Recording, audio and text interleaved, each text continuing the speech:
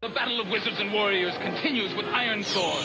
The evil wizard Malkil will take the shape of the earth, wind, water, and fire. Farewell! The fate of the world is in your hands! You're listening to the Piercing Wizard podcast, and I'm your host, Ryan Willett. I'm a professional body piercer with 20 years experience. I travel around the world teaching technique and safety classes, and I'm a member of the Association of Professional Piercers. Listen in as I talk to my friends and colleagues about our industry so we can all stay sharp.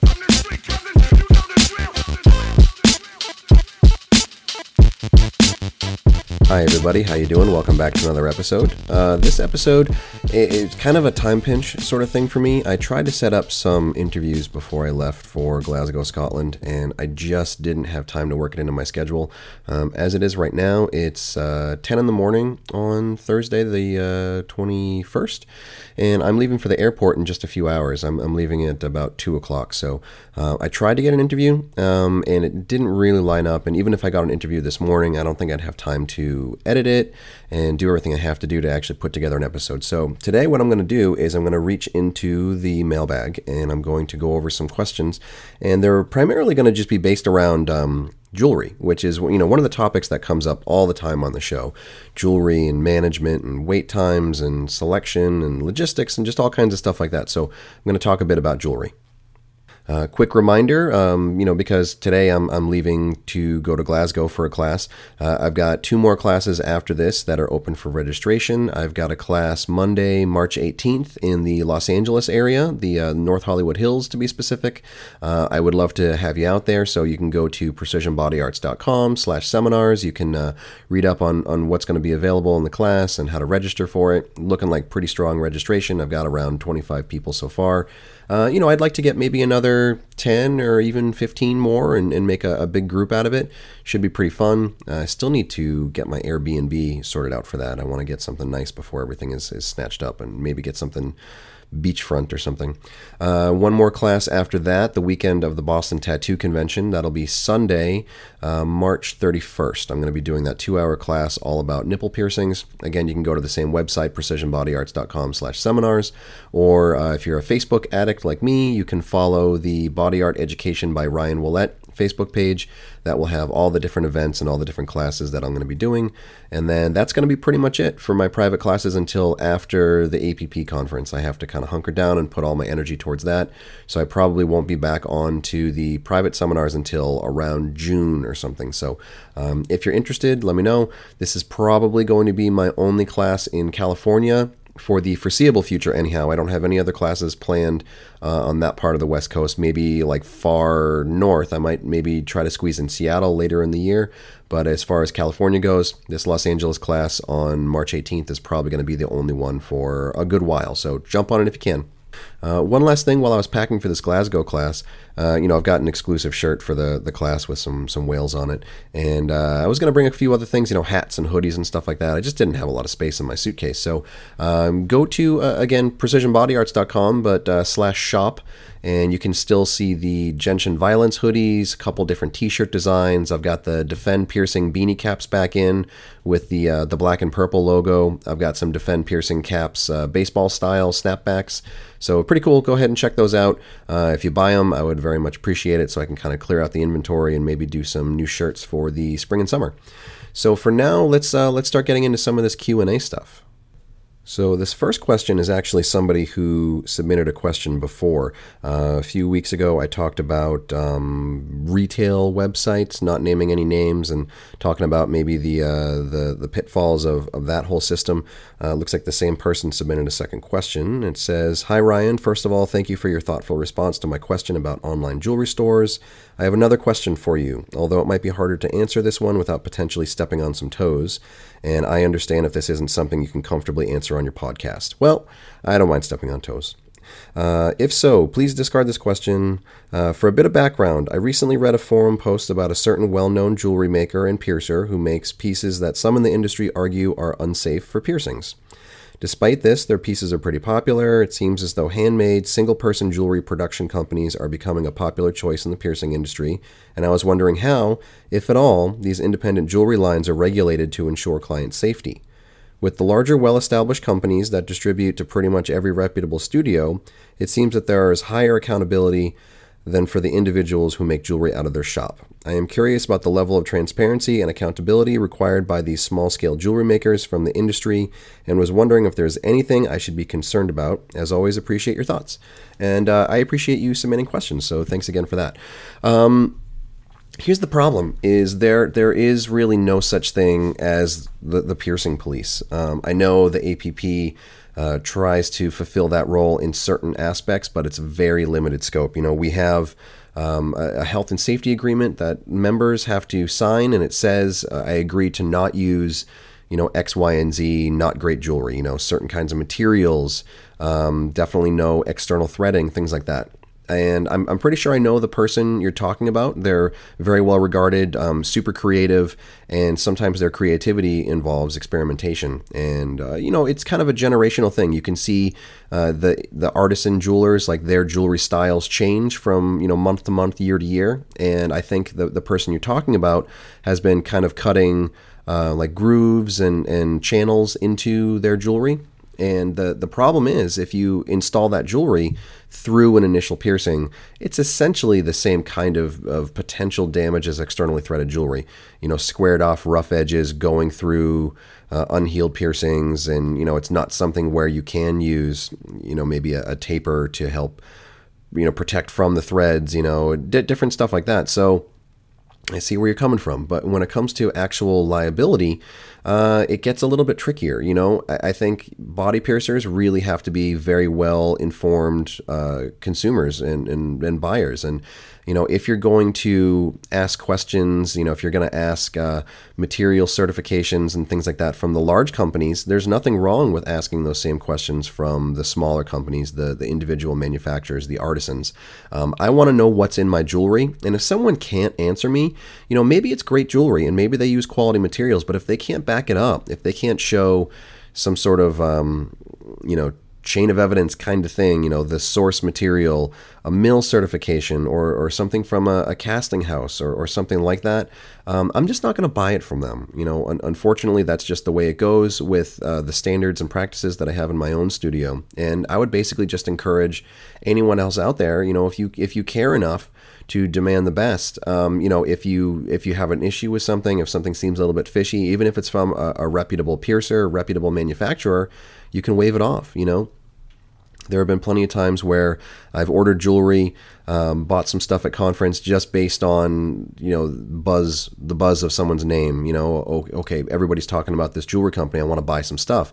I got burned once. I bought some gold, and they were like, well, yeah, it's plated gold, but this and that. And that taught me the lesson of, like, you don't waste your money on plated gold, Sure, it'll be a little bit cheaper, but it's because it's a little bit cheaper, So when it comes to artisan handcrafted jewelry, ask the same questions. What's it made of? Hey, I don't like these grooves or these indentations cut into it. What kind of things do you have to protect the client? Are these edges rounded off and polished and buffed? And are these sold explicitly for healed piercings only and not used for initial piercings and things like that, The trend of the piercer jeweler is only going to increase as time goes on, because I think, number one, piercers like to express their creativity, but number two, it's a career and people are trying to make money. So, sometimes people find out that some of these jewelry things that people do it's very entry level, jeweler work. So, making a seam ring is reasonably simple. I took some just beginner jeweler classes a few years ago so I could kind of understand goldsmithing a little bit better. I didn't really have any intention of manufacturing anything, but I wanted to understand, how does soldering work? What's in solder? How is stuff polished? How is stuff cast? How do you set a gemstone? I just wanted to learn stuff like that. There was a cool little place, maybe 45 minutes south of me, called Metalworks, and they do, jewelry 1 for beginners. And it was a cool, like, multi-week class. I would go down once a week and, practice making a finger ring or a bracelet or something like that. But I got to learn the broad strokes of a lot of different techniques. And now, when I look at some of the jeweler artisans, I'm not talking about the companies, where there's multiple people. I'm talking about like one person with a bench at home or something like that, or one or two people in a shop making some jewelry. That stuff is pretty entry level. You know, I'm not going to knock anybody for it, but that doesn't really meet my definition of jewelry manufacturer. That's, you know, more along the lines of artisan or hobbyist even.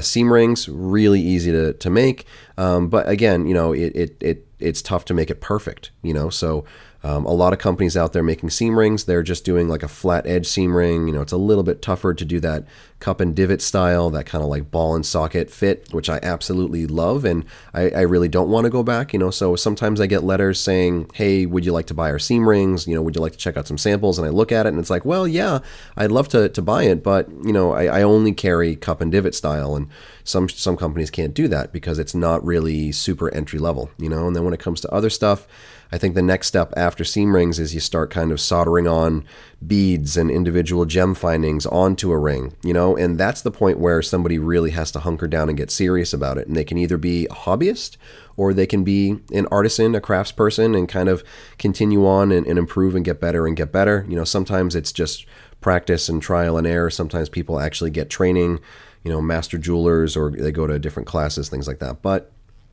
you know, and again, like, I'm not trying to be a jerk, but I'm not super impressed by some of that, you know, entry-level craftsman work. So, you know, there's nothing wrong with it, but, you know, if I'm going to spend my money, I think I'm going to probably spend my money on somebody who can answer all the questions, who can show me, you know, the source of their material and talk about what's in it. And, you know, obviously like flawless results too. You know, I want smooth, polished surfaces. I need it to meet APP standard as something I can pierce with typically if I'm going to buy it. You know, sure, aftermarket jewelry is great, but aftermarket is a smaller section of my clientele, and I really want to try to get things that I can actually pierce with, that's viable, that's realistic. So, you know, artistic stuff aside, I like to see people kind of push the limit and, you know, evolve as an artisan. Not all of it translates into something that I would be comfortable using in my studio. So same thing for you. You know, if you're a piercer with high standards, ask a lot of questions and make the decision for what's right in your studio. But don't, you know, fully dismiss these people, because it's just like us as body piercers. It takes time to get where you want to get, you know, and if people are manufacturing jewelry and they're 1 or 2 or 3 years in, that's going to be a completely different jewelry line when they get 5 or 10 years in, you know. I'm sure a lot of the major manufacturers would look back on the stuff they were producing 10 or 20 years ago, and they'd be maybe not embarrassed, but they definitely see some flaws and you know, where they were going to improve from there. You know, really good example, Industrial Strength and Anatometal and Body Vision and Leroy and Body Circle and, you know, Intrinsic and all those companies that are out there, Body Gems and Neometal, like they all started as, you know, kind of a really small scale artisan craftsmanship, you know, and they doubled down and they improved it, you know, and I think that's what the jewelry industry is really lacking right now, is people that really put in an investment and time and money and staffing and really try to increase the quality of their jewelry. You know, if it's kind of like I'll bang out some bent rings, you know, in my spare time and kind of put it out there and hope that people buy it. You know, that's not really my thing. You know, great if you want to support that, if you like the quality or you know the person and you want to kind of support their journey, more power to you. I'm a little bit colder when it comes to business. You know, if it's not something that I'm confident that I can sell and something that I don't know that I can use safely on my clients, it's not really going to be right for my studio. But you know, that's just one person's opinion. So go ahead and check it out. And you know, I do want to say that I support all those craftspeople out there, but you know, keep your game going strong, improve your stuff all the time, and be open to questions, you know, and take it as constructive criticism. Try not to take it as an attack if people ask you questions about, you know, how the jewelry's made or give you feedback on, you know, hey, I don't think this is viable for an initial piercing. Just kind of stay open to that stuff, because that's how everybody improves. All right, so on to some more questions. This one comes from a piercer named Red. It says, hi, my name is Red. I'm a piercer from Baton Rouge, Louisiana. I've been listening to your podcast for a few years and recently have been binging it. I think it's fantastic. Thank you very much. Appreciate that. 2 questions that are pretty closely related. First one is regarding jewelry and displays. When are there too many options? Are 50 different ends too many? How about 75 or 100? At what point does it hinder your ability to navigate your case and what your customer wants? How often have you forgotten you had the perfect piece in the back but haven't gotten to put it out yet, and you remember an hour after you pierced your client with something less fancy and not suited for their style? There have been particular times I've forgotten we had certain jewelry styles, sizes, and colors. Sometimes the client can get overwhelmed as well, and I totally know what you're talking about. And it's really not so much quantity. It's all about presentation. For a long time, I had really sparse options for jewelry. I remember when I started piercing back in like the 90s, my pricing system was easy. It was like $25 for anything with a ring, $35 for anything with threaded jewelry, and that's it. And at the time it was like kind of a claw and scratch for what was available for jewelry. So I didn't really have options because I couldn't afford to buy jewelry. Then when it came into the time in like the early 2000s when I owned my own studio, it was like, all right, I'm going to have the size options I need for lots of different piercings, but not really like fancy options. It was really just plain, at the time, steel jewelry. So it was really just a plain ball. And I remember it being a big deal when I finally had like a one gem ball that they could pick, So I didn't really have a lot of options for a while.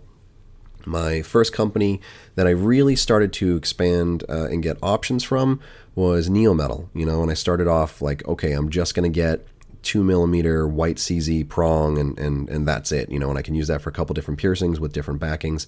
And then slowly it was like, okay, well, I'll try different sizes and styles in clear, try different colors with those different sizes and styles and kind of grow out from there. And now I'm at the point where I have not every single piece that Neometal has because they've been expanding over the last few years, but I have pretty much all of their colors up till about 2 years ago. So, however many options that is, 50, 60, 80 or something like that. I've got all the staple colors in all the different bezel sizes, all the different prong sizes, all the different cabochon opals and all the different sizes. I've got the flowers and the little 3-stone clusters and all that stuff, and just that alone is a lot of options for people, So if you just have it all wedged into one display or wedged into one little area, they're going to look at it and it's just going to look like a rhinestone jacket, and they're not going to be able to actually hone in on the one piece of jewelry they want. So the big thing for me is, I space it all out. I have multiple Neometal acrylic displays kind of in a row, and it's kind of sorted intuitively by color and size. So that's usually where I steer people if if they want the affordable piercing with titanium, they can basically just look, and it's intuitive to the way where it's like, okay, well, I like this color and I like this color. So I'm going to look at those colors, and then within those colors, I'll pick what kind of end piece I like. So that's not so bad. But then when you move over to my gold case, that's where it can get a little bit challenging. For a long time, gold was not a huge thing. I didn't really have to worry about it because I couldn't really afford gold options. I'd have maybe one really small Body Vision display, and I'd have maybe 20 end pieces from Body Vision, and a mix between rose and white and yellow. And then as time goes on, and I start to realize, okay, clients are really responding well to, these particular kinds of end pieces, the feather or, different stuff like that. That's like, easy sellers. Then it was like, okay, well, I'm going to get, I'll get that style in all 3 colors. I'll get it in white and rose and yellow and give them more of a selection. And then it kind of grows out from there, and it turns into like, well, now they like this style, and now they like this stone, and now they like this and that. And then after a while, it's okay, I'll break it off, and I'll have one display with all my rose gold options, one with all my white gold, one with all my yellow gold. And then, I got really into Anatometal gold, especially when they first released the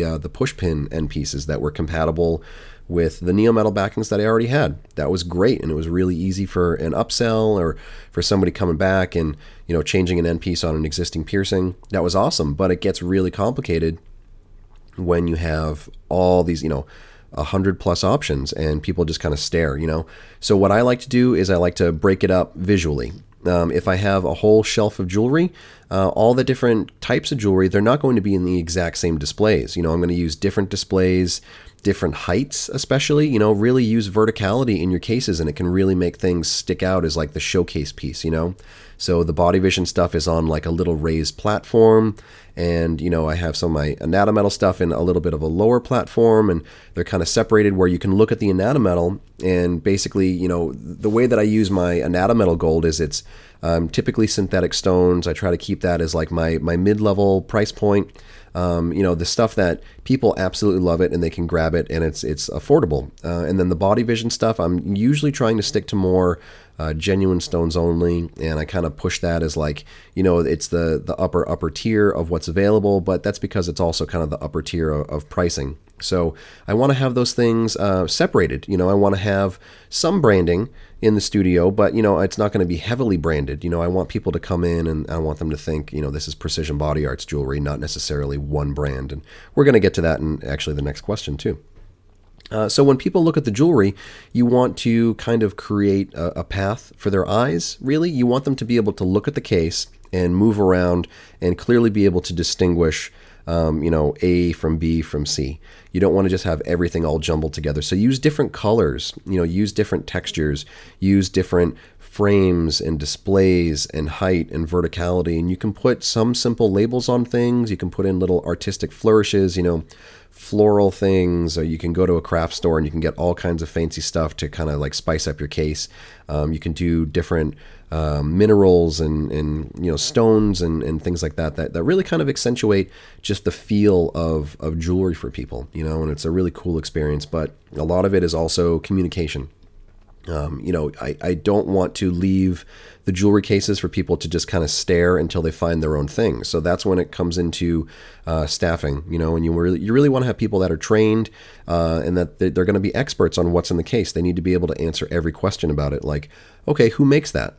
And, is that going to be good for this piercing versus that piercing? What kind of stone is it? And, is there nickel in that? Is it safe to wear for someone who has sensitive skin and whatever? You want to be able to have a highly trained person being able to answer those questions. So a big thing for me for jewelry management is I also have my retail book. And that's basically all the jewelry we have in the cases. I don't put price labeling on any of my jewelry. So what I basically do is I make a nice display. I take a picture of that display and I make a page where I number all the jewelry on the picture. And then I have like a chart and it says, okay, piece number 1 is, rose gold with this stone and this price and whatever. And everything is laid out really intuitively. So the customer, really all they have to do is just look around and, give the staff an idea of like, oh, I like this one more, and I don't like this one, that's not my style. And what the staff is trained to do is to pay attention to their cues and what they're interested in, the colors that they come back to, where are their eyes looking, what are they pointing at, what are they mentioning, and then to kind of show them the retail book and say like, oh, that's a lovely piece you picked out. That's a genuine champagne diamond. That's a genuine Oregon sunstone. That's a copper vein purple turquoise. And this piece is called the this or that. This is the Elizabeth, and this is the whatever. And it really increases the value. So sure, clients will definitely get bogged down if you just leave them to their own devices and just expect them to pick the perfect jewelry for them. I think a lot of it is back and forth, so a lot of it is the service, the customer service that we offer to help them find just the right piece of jewelry. And in a situation like that, as long as the staff knows exactly what they have in the shop, then it's easy to manage it that way. But, stuff in the back, that's the thing for me is I really try not to have backstock because that's the stuff that just gets completely forgotten about. There are times where I'm going through drawers in the back, doing inventory, checking levels for ordering, things like that, and I'll stumble across something where it's like, oh man, why did I put this in a drawer? I could have sold this 10 times over if I had had it out in the display case. There's nothing inherently wrong with having backstock, but you want to have responsible levels of backstock. Really, the only stuff that I carry backstock of are, the posts and bars and component pieces, things like that. I've definitely got backstock of all that stuff, no problem. And then Neometal, I've got plenty of backstock of that, lots and lots and lots of Neometal posts in my store. So, we always want to have spares of those and spares of colors for like the popular Neometal styles, but I've really decreased my backstock too. It used to be like, okay, I want to have 30 of this one in stock, and now it's down to like, okay, maybe I'll have 5 of this one because we're so diversified that, we're not moving a lot of the titanium white CZ prongs anymore. Now we're moving a lot more, white gold prongs with CZ or white diamond or things like that. So, you always want to pay attention to your backstock levels. And if you're having jewelry that's just sitting out in the back, why is it sitting out in the back? Do you need to rethink your displays up front? Do you need to expand them?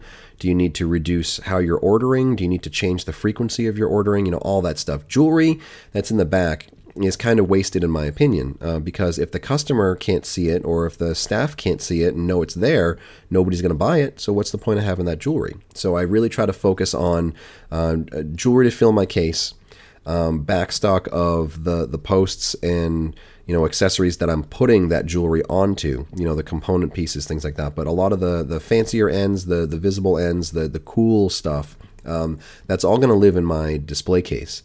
And I don't really want to have a lot of that hiding in the back. So hopefully that helps a little bit when it comes to jewelry, but that's a crazy topic on its own. If you go back a bunch of different episodes ago, I did 2 episodes with Brianna Sheehan from Mint Piercing, and we talk all about jewelry for like 3 hours, and it's a great conversation. So if you really want to go like deep down the hole of body jewelry options, those are definitely some good episodes to go back and listen to.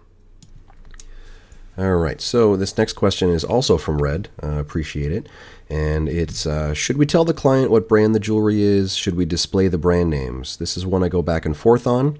On the one hand, they deserve to know what they're buying, potentially buying. On the other hand, how likely is it they could just Google the name and buy it online? Does branding the jewelry make it sell better? Would avoiding mentioning brands lead to less confusion among clients? Well, that's tough.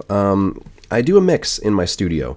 There was a point when I was really excited and really motivated to start bringing in new brands and expanding brands and all that stuff. So at the time, sure, I was branding everything. Every time I'd make a jewelry order, it's like, hey, do you have some stickers that I can put on my display case? Do you have any sort of cool little display accessories that I can put in my case next to your jewelry or whatever? And I'd put it on the website and I'd do this and I'd do that.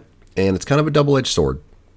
So some of these companies, let's say 10 or so years ago, they were growing and expanding too. They were modifying their branding and their sales structures and things like that, whether it was, wholesale to studios only in bulk, or if they were selling individual pieces retail to clients, directly through a website or through some sort of like online retailer or something like that. And, I talked about it on the show before. A lot of these jewelry brands, they owe a lot of their market share and exposure to body piercers.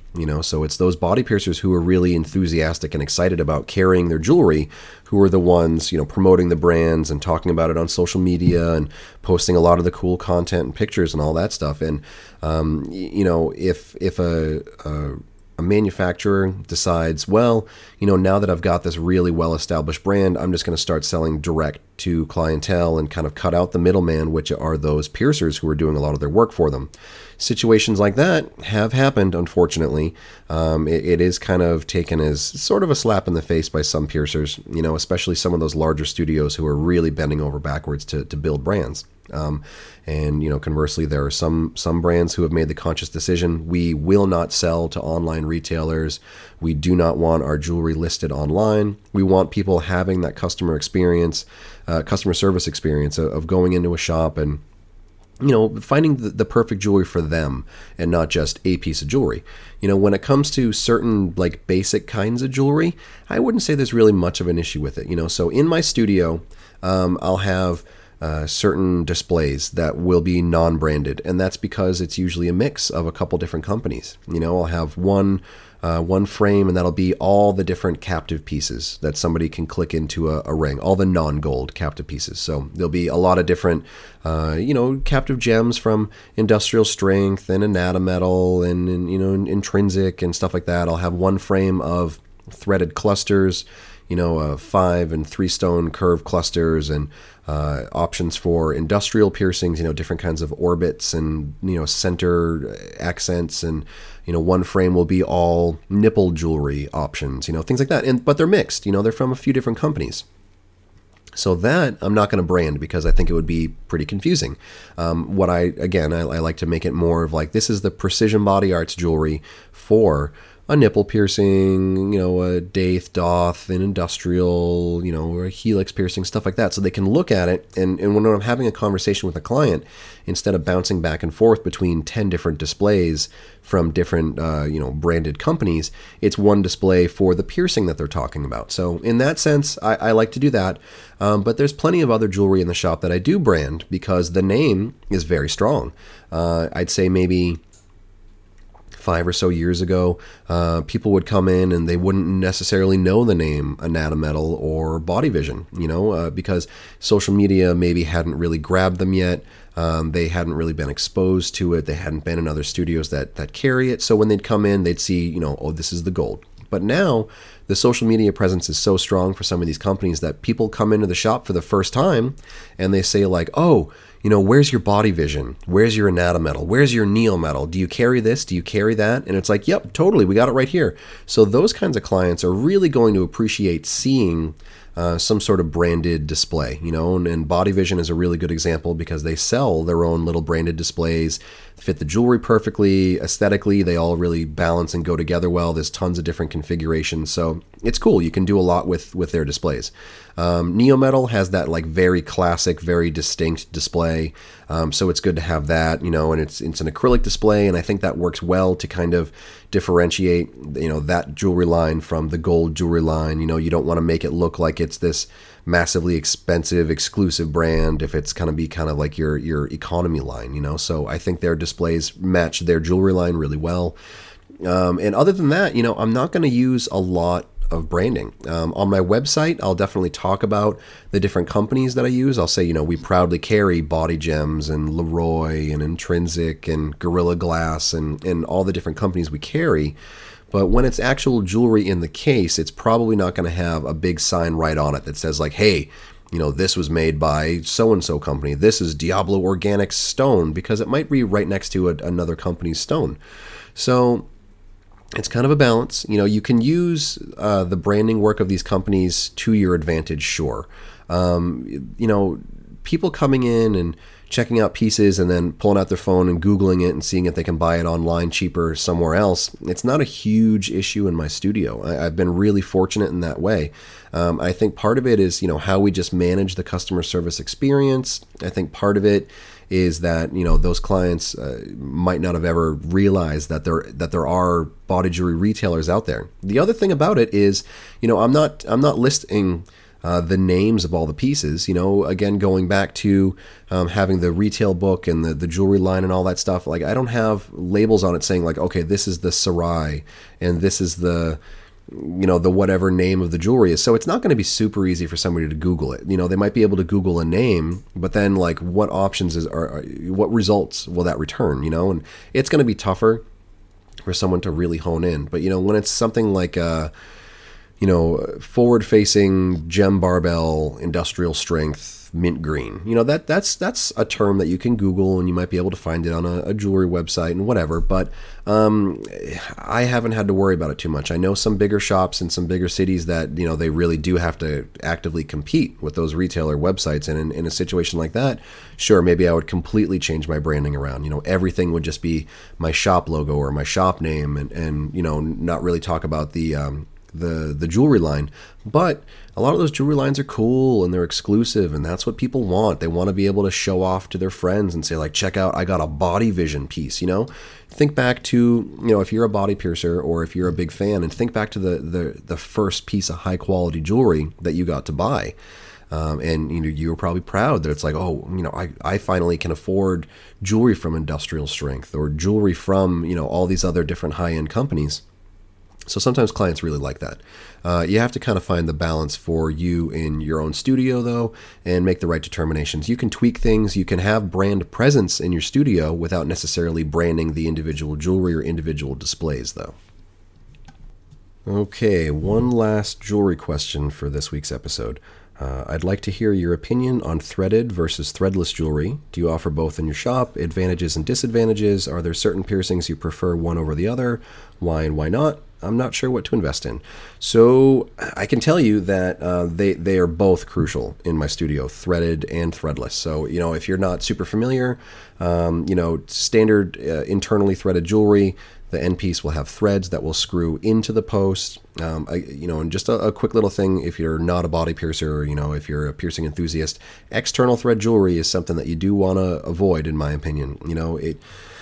It can have its place in people's career. It certainly had its place in my career, but now that I know the difference, I would never feel comfortable going back to external thread jewelry. If you look at it as it's a step on your path forward, I'm not going to knock you for it. But if you see external thread jewelry as, yeah, it's fine, I see no reason to move past this, then, you might want to reevaluate your priorities and, what's available to you. I'm not going to dump on anybody. It's all about forward momentum and progress. So, try to move forward. But when it comes to internal thread jewelry, that's going to be what I'm talking about when I say, threaded. So internal thread jewelry, the threads will be on the end piece and that will screw into the post. And you want no visible threads on the post itself. That would be external thread jewelry. When that goes through a person, there's potential for scratching and tearing, damage, trauma, things like that. Whether it's a healed piercing or unhealed piercing, external thread jewelry can be damaging. So try to stay away from that stuff.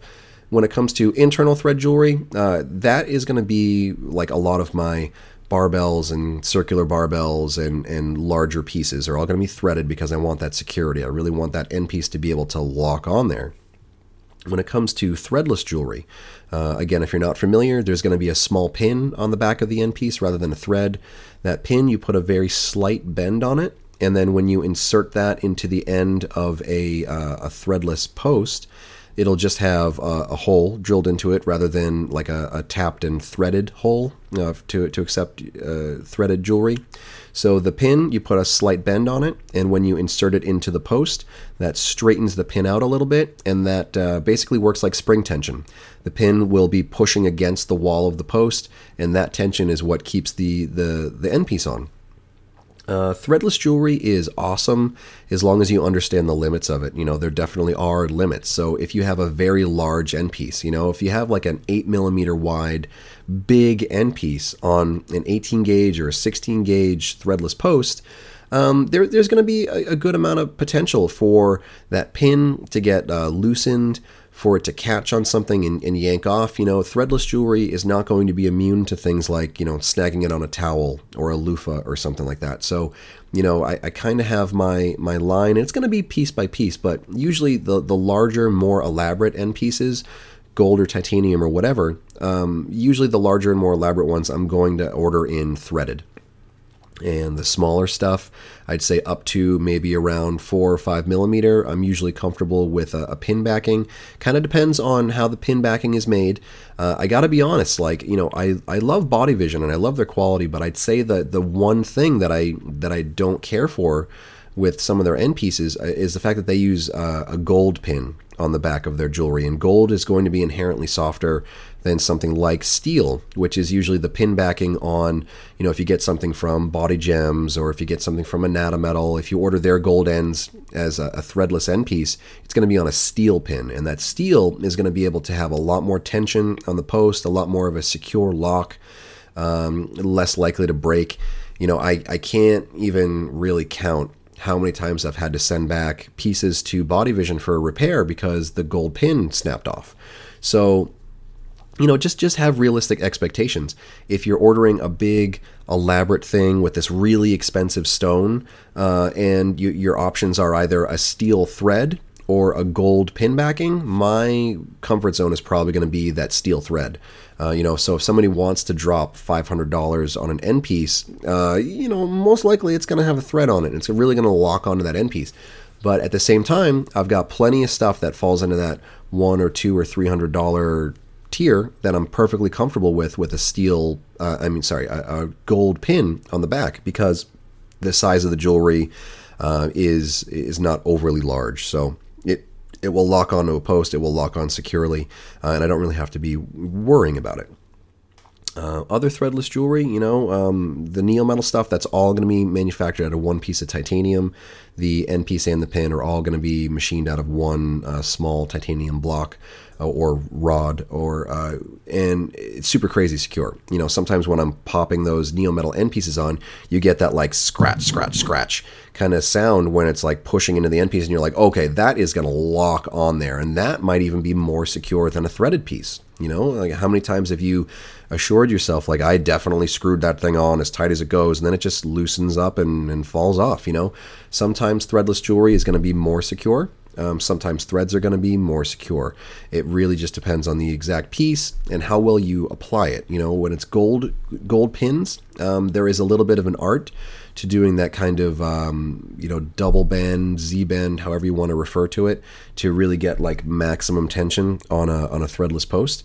But then again, screwing on a little end piece. Some people might have larger hands, wider fingers, and it might be really difficult for them to, say, screw a 2mm gem end piece onto this tiny little curved barbell in a rook or a tragus or a nostril or something like that. So threadless jewelry might be better for them, more secure for them, because they can snap on that end piece with a good amount of tension, and they're going to be able to get that tighter than trying to screw on some tiny little end piece that they might not be able to get a good grip on. So I think both are very valuable in studios. I have loads of both for options. I've got, easily 200 or 300 threadless end piece options in my studio between all the different gold and titanium options. So, I love it. But again, I've got tons of threaded options too. Those curved clusters, those 5-stone curved clusters, no chance I'm going to be getting those in a threadless backing. Those I'm going to want to have them like threaded on really securely. But you gotta have a good concept for application. So if you're a piercer and you're looking to expand into this stuff, I would definitely say start slow, start small. Don't go for gigantic end pieces first off. Get some small stuff in both options, threaded and threadless. See what works for you, what's easier for you, what gives you the most secure and best results. And then you can get a little bit larger and a little bit larger. But some of that stuff, it's going to be pretty obvious whether you should do threaded or threadless when it comes to the size of it and the potential for losing that end piece. It depends on the body location. It depends on what kind of backing it's on, the size and the style, and just different things, how it might encounter. Is it going to be something that's going to maybe catch on people's hair or clothes or have something pressing against it? Is it going to be on the face? Is it going to be something where the client needs to be able to change it on their own, and what's going to be easier for them in those situations? So both are very valid. Both are very useful in the studio, and I use plenty of both. So I just want to say, extra special thank you to everyone who submitted questions. I'm going to get that Google form put back up on the podcast Facebook page. So go to Piercing Wizard Podcast on Facebook, and you can click on the Google Doc about submitting questions. You can do it totally anonymously. If you're nervous about giving your name, you don't have to. If you want to just send me a question directly, you can always message me on Facebook, or you can email me at ryanpba@gmail.com.